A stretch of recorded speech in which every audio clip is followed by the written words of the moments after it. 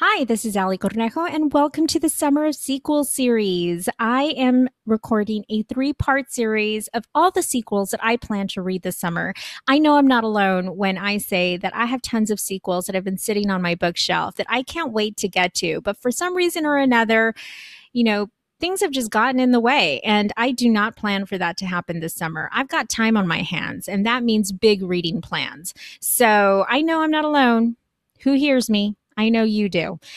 The first book that I want to get to is Kingdom of Ash, Book 7 of the Throne of Glass series by Sarah J. Maas. Sarah J. Maas is a goddess. She is amazing. If you are in the YA world, you know who this woman is, or you've been living under a rock. She has written the Court of Thorns and Roses series and the Throne of Glass series.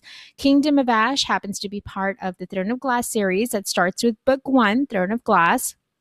And we follow our main character, Selena Sardathian, who is this deadly assassin, really knows her stuff, can beat anybody up, do away with anybody if she needs to.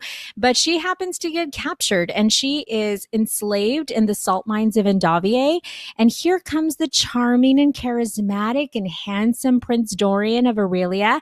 And he comes to liberate her under certain conditions. So he gives her the option either stay here in the salt mines or come and compete to be the royal assassin in these deadly trials. Well, looking at these two options, of course, she's going to agree to compete in these deadly trials. Now, she has established this reputation of being ruthless and deadly, so her competition wants to take her out. It's a great adventure, this Throne of Glass series. It has unraveled or evolved so much since book 1. And you're going to love the main character of Selena because she's ruthless. She has this really salty attitude, but there's parts of her that are really endearing. She's a really strong female lead. It's a high fantasy series, a great world that Sarah J. Maas has created.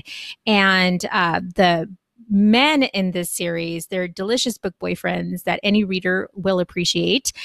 The politics within this kingdom is really something to appreciate. It's not too convoluted that you won't understand it. It's just complicated enough that you will. So Kingdom of Ash, I'm coming for you. You will be read this summer. The next book I'm going to talk about is Kingsbane by Claire Legrand. This is book 2 of the Imperium series. Book 1 is Furyborn. I'm sure you're familiar with that one. It was a big hit this last year. And Kingsbane is easily over 600, 700 pages. So that's going to be quite the commitment.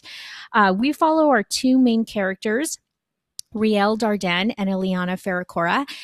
And they're set 1,000 years apart, yet they're connected, of course. So this is a high fantasy series where we have 1,000 years in the past. Riel Darden, she's a really powerful young lady, and people are trying to control this power. But her best friend is threatened, and she decides to unleash this power. So they put her through these magic trials to figure out who she is in this prophecy. Is she the queen of light or is she the queen of blood?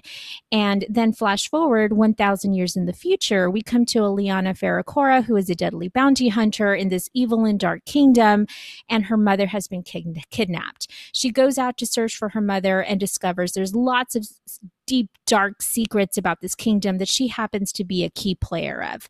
So this book ended in this crazy cliffhanger, and that's why I'm so motivated to read Kingsbane. This was a fantastic series.